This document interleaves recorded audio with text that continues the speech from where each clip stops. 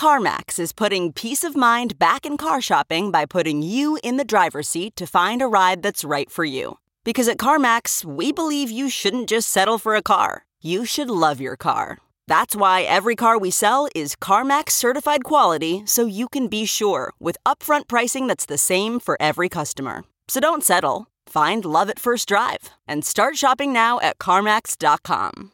CarMax, the way car buying should be. Okay, picture this. It's Friday afternoon when a thought hits you. I can spend another weekend doing the same old whatever, or I can hop into my all-new Hyundai Santa Fe and hit the road. With available H-Track all-wheel drive and 3-row seating, my whole family can head deep into the wild. Conquer the weekend in the all-new Hyundai Santa Fe. Visit HyundaiUSA.com or call 562-314-4603 for more details. Hyundai, there's joy in every journey. Welcome back to the Mining Pod. On today's show, we're joined by Lee Bratcher of the Texas Blockchain Council and Brian Morgenstern of Riot Platforms to discuss the EIA's overreach in data collection on Bitcoin mining operations in the United States. We talk about the political motivations for the overreach, what the judge said in its recent ruling and setback for the EIA, and what the next few weeks looks like for this order. We'd like to thank CleanSpark, America's Bitcoin miner, for making this show possible on the CoinDesk Podcast Network. You'll hear a little more from CleanSpark later in today's episode. Before we jump into the episode, we'd like to push people to go check out the Blockspace Podcast Network on Spotify, Apple, or wherever you find podcasts. We have the Mining Pod, the Gordy Show, and Bitcoin Season 2 on there. All things Bitcoin, Bitcoin tech, or Bitcoin mining related. So if you like this content, there's a good chance that you will like that content as well. Also, go check out Blockspace.media. On Blockspace.media, you can find all those shows, plus other original content from ZK Hardware, all the way to stuff on the Bitcoin halvening coming up here. So go check that out. Let's jump into the podcast now.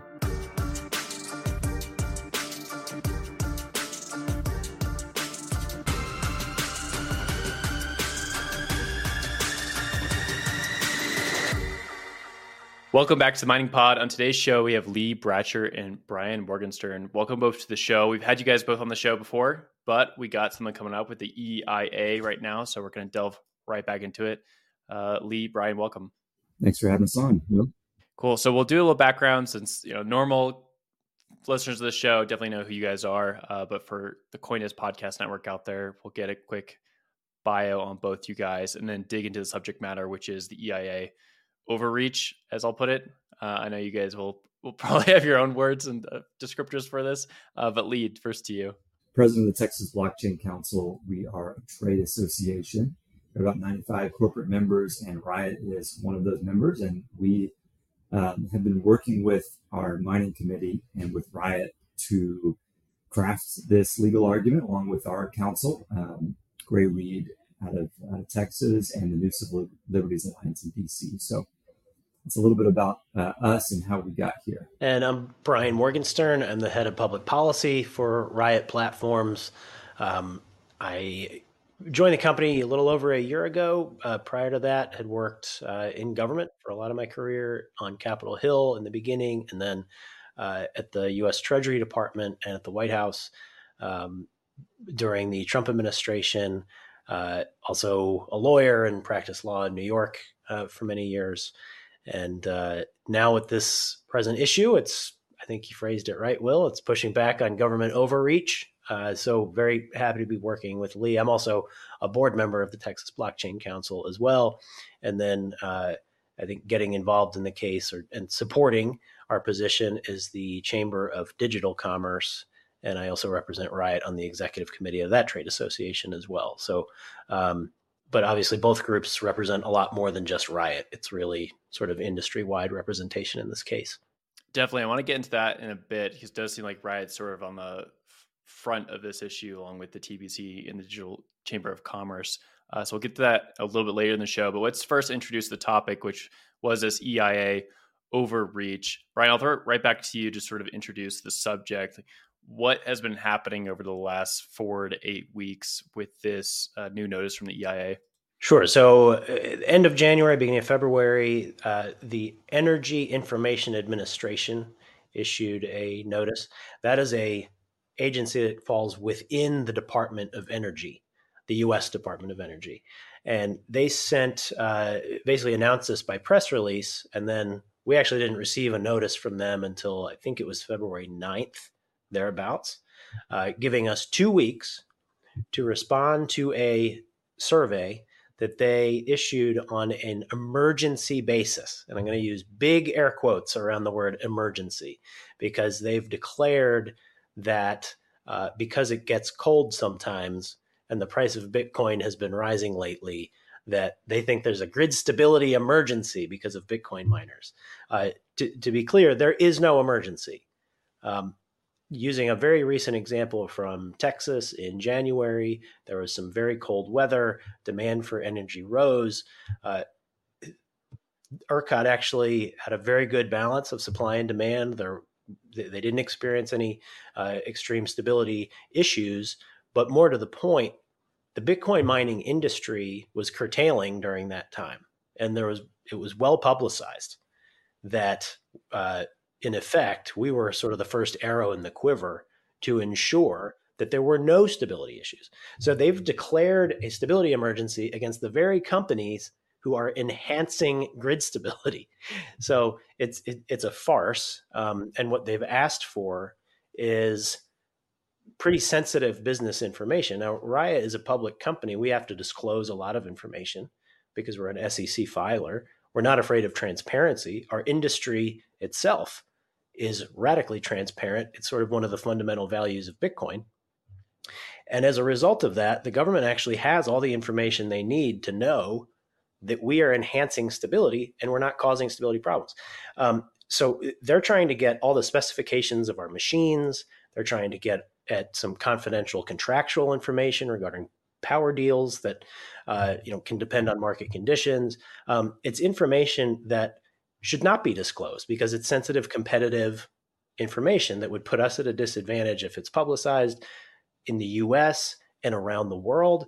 And the government has said, we're going to penalize you with criminal penalties unless you hand over all your sensitive business information, which, by the way, we intend to publish on our government website. I don't think this has ever been done before. It is insane. It's definitely illegal. They've completely steamrolled over the process that they're required to follow. And so that's why we're bringing this suit to say your justification for an emergency is obviously pretextual. This is driven by some fringe political actors who want to attack Bitcoin companies however they can. About a year ago, we experienced pressure for banks to start debanking digital asset companies. I see this as an extension of that, a different version of an Operation Choke Point where they're saying, we're going to publish all your energy information and then try to get energy companies to stop working with you, among the other competitive harm that they would cause.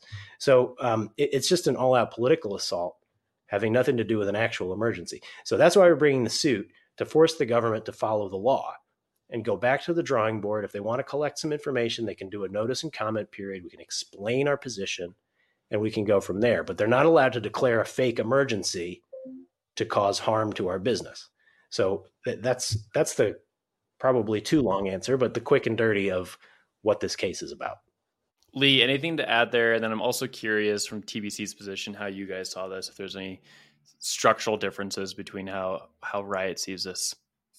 Actually, Brian did a great job summarizing that. And I don't think we saw it differently at all. In fact, many of our members, and close to all of them, saw it the same way. And so we have the full backing of the membership to pursue this action, the full backing of the board of directors. And as you saw in the TRO that was issued on Friday, the judge and his clerks saw the same thing that we did, which was gross overreach and a politicization of an industry that's pretty benign typically. Like the EIA has traditionally just measured information and data around energy generation, energy transmission, very rarely seeking information about consumers of energy, because you should be agnostic to the purpose of the end use of the electricity. And so that's, I had a conversation with someone at the EIA who admitted to me that they have never done anything like this before. And you put that in tandem with Elizabeth Warren's comments. Senator Warren was on record saying to Secretary Granholm, she didn't want the secretary to be back in front of her without this information. So essentially putting a time pressure, I think she even used the word tick-tock and pointed to her clock, right? So, or her watch. And that is essentially why they created this sloppy administrative action that failed to comply with statute on a number of different fronts. And our legal team discovered, I think, Brian, maybe it was 3 or 4 different, any one of which would have been sufficient for us to receive a TRO, a restraining order. But there were several.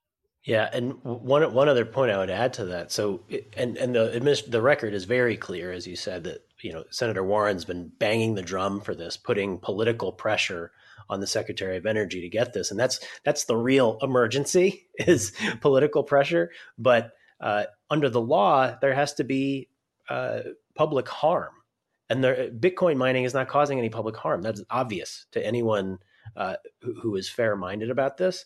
But one other important point to add is we already know why they want the information, because in September of 2022, the White House had issued a statement, a document that said they believe the government should collect this information. And then once they do, they should explore ways to limit or eliminate Bitcoin mining in the United States. I'm paraphrasing, but the words limit or eliminate were the words from a White House statement. So that to me tells everyone exactly what you need to know. This is not some benign, let's just ask some questions. They're starting with the conclusion that they want, which is to hurt our industry. And now they're just fishing for justification to do that. I mean, that is, I don't want to be too overly dramatic about it, but it reminds me of an old Soviet saying, show me the man and I'll find you the crime. That's kind of what we're dealing with here. They started with the result and now they're just trying to justify it. That's not the way the government's supposed to work.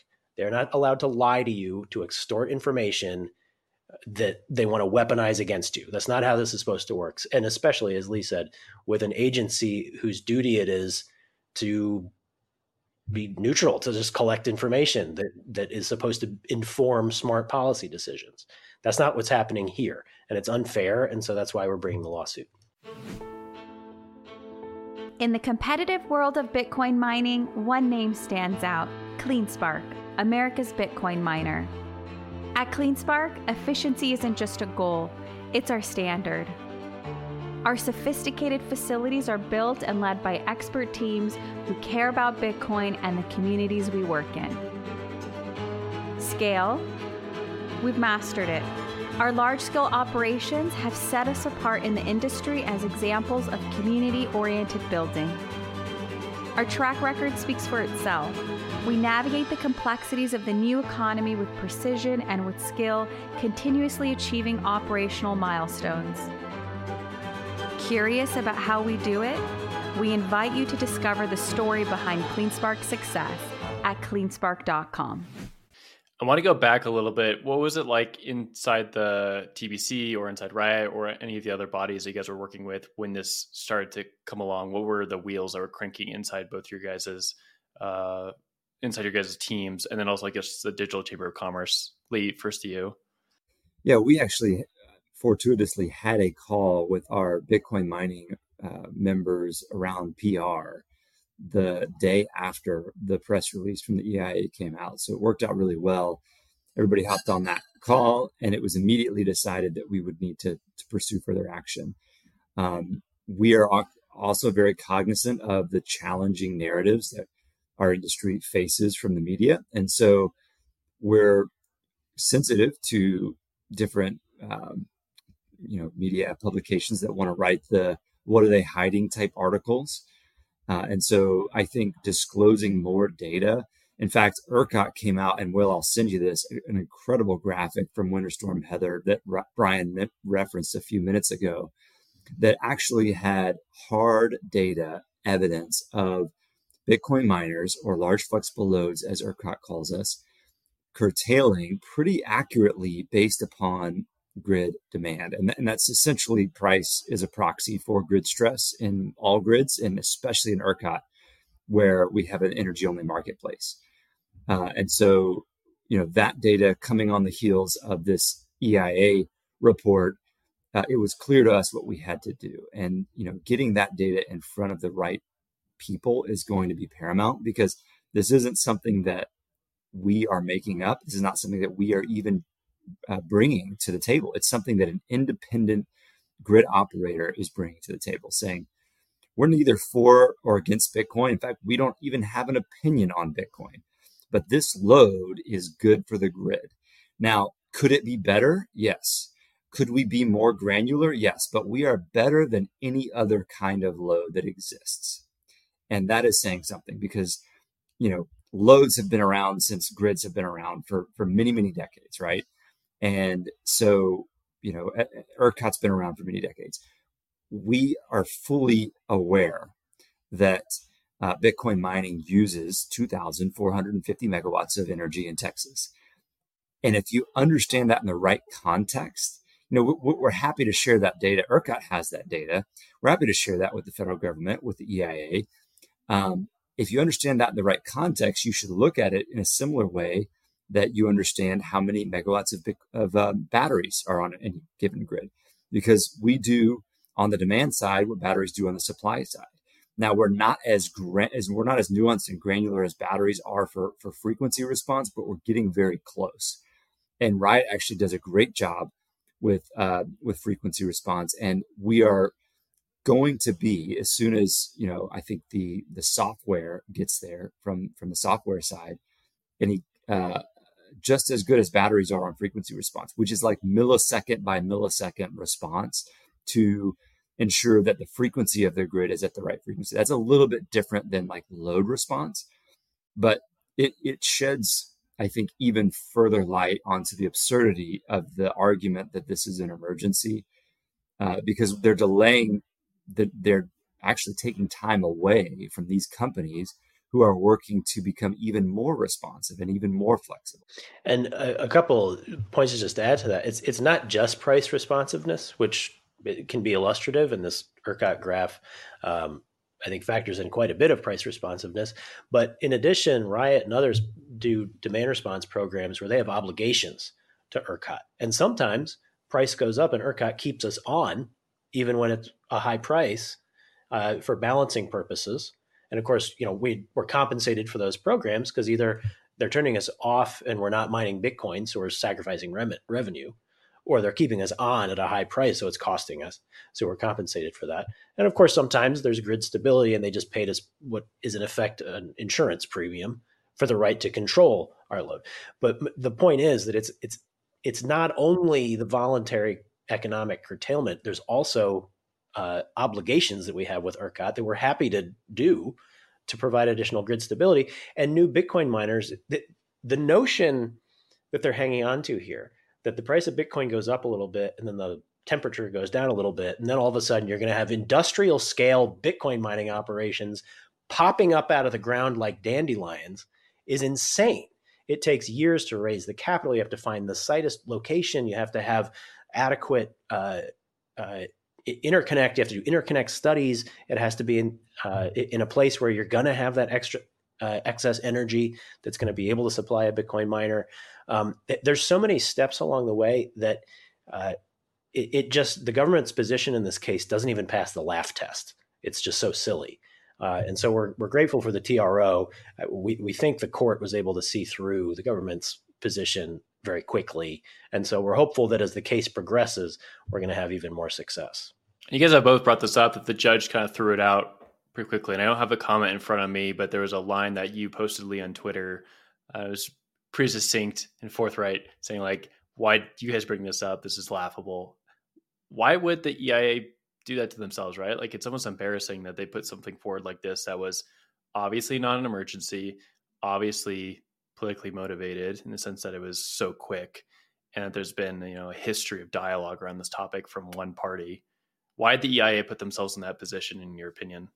Well, I'll give you the quote, Will. I pulled up Twitter here. So this is from the judge. He said, the court believes that the plaintiffs are likely to succeed in showing that the facts alleged by the defendants to support an emergency request fall far short of justifying such an action. As a result, the determination likely violates the APA as arbitrary, capricious, and abuse of discretion. This finding alone is sufficient to satisfy this element of the TRO. So that one element alone, not to mention the other 2 or 3 on top of that, where they violated the Paperwork Reduction Act, as far as how you're supposed to do notice and comment and the length of which these surveys are supposed to be. I think they did it because they felt the pressure. I mean, Secretary Granholm wants to be in the good graces of Senator Warren and the Biden administration. And she wasn't going to be unless she did this. And I'll add one more quote from the judge. The agency's assessment of costs in this case, and that this would just be simple and easy and not a big deal.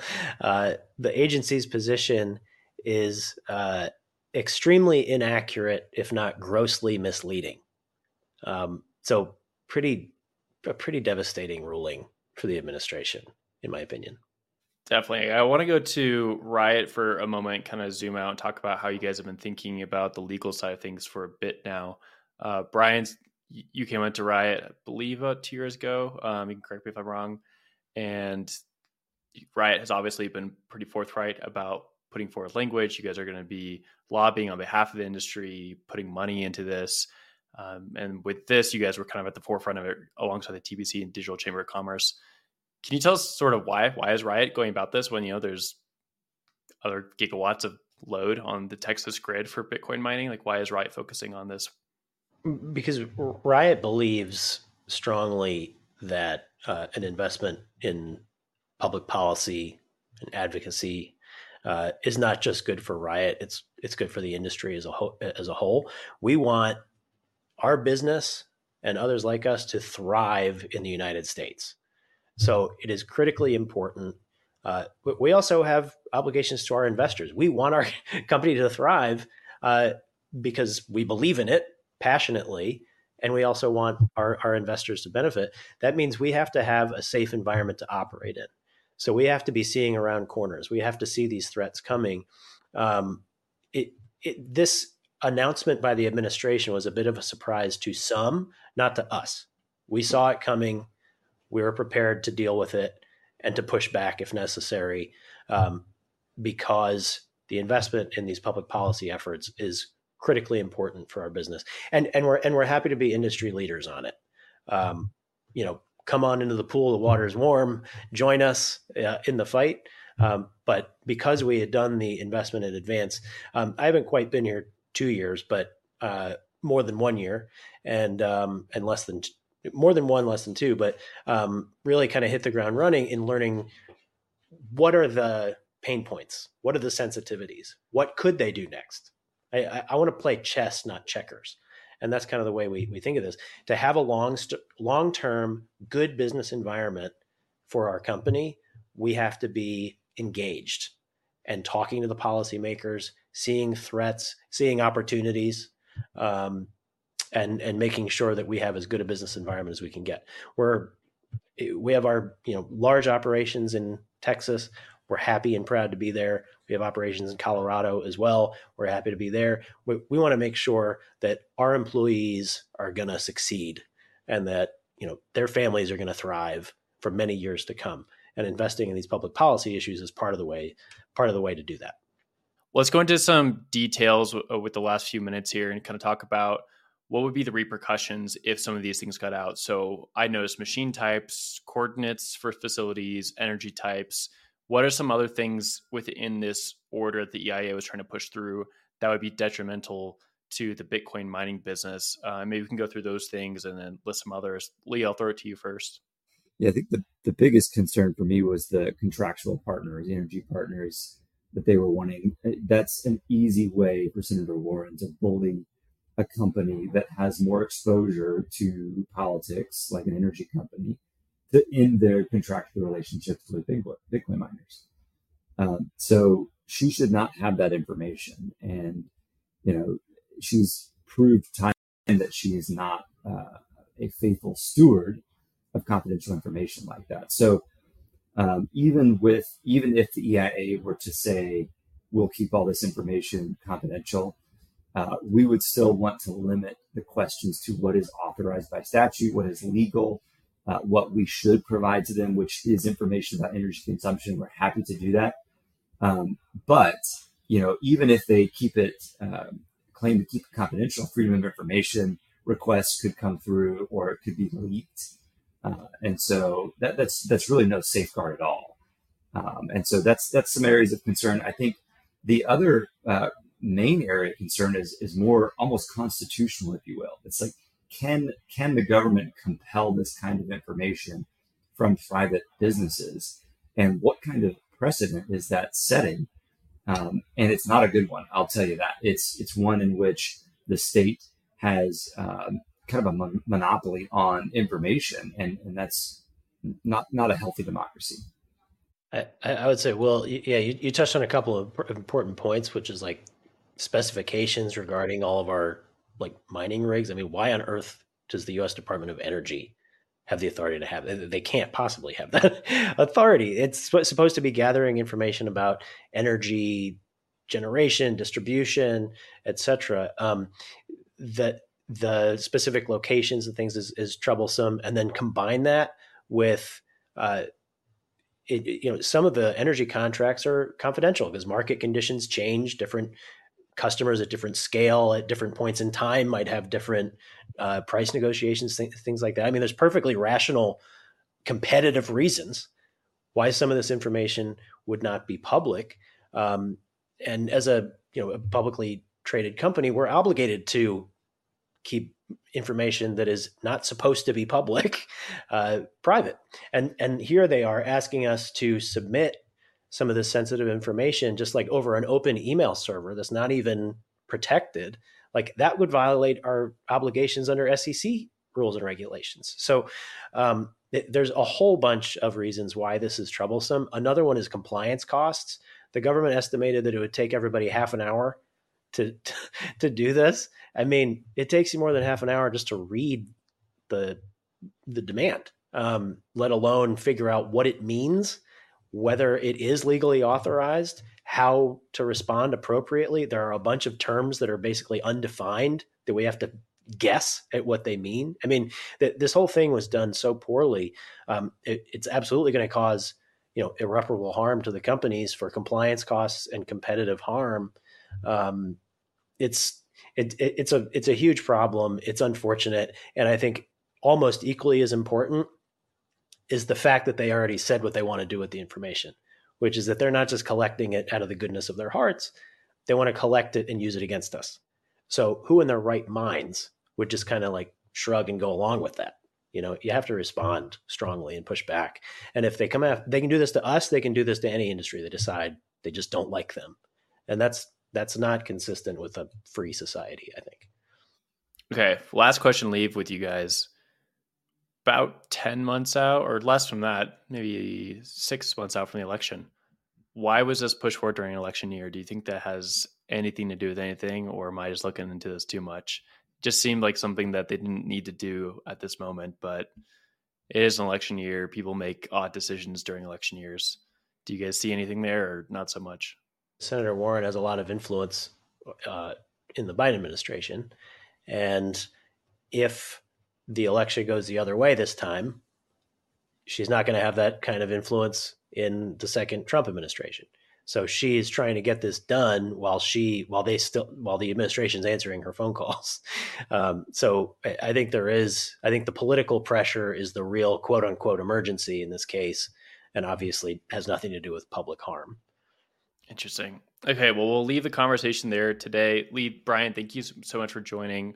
Where can we follow along with the story as it progresses? I'm assuming TBC website, there's an email list. Maybe there's some place with Riot as well that we can follow along. Sure. My Twitter, I'm trying to keep it up to date with all the developments, which is Morgenstern NJ. So you can find me there. And we'll try to keep it as up to date as possible as things develop. Yeah, just our newsletter is the best, TexasBlockchainCouncil.org. Awesome. Well, we're hoping for the best in this situation. Thank you guys for jumping on the podcast and explaining this out to everyone. Lee, Brian, we'll talk with you guys again soon. Thanks a lot. Why? Why? If you have T-Mobile 5G home internet, you might be hearing this Why? a lot. Why? Every time your internet slows down during the busiest hours. Why? Why? Because your network gives priority to cell phone users. Why? Good question. Why not switch to Cox Internet with 2 times faster download speeds than T-Mobile 5G home internet during peak hours? Okay. Stop the whys and visit cox.com/5G home for details. T-Mobile prioritizes certain T-Mobile phone users over home internet users during times of congestion.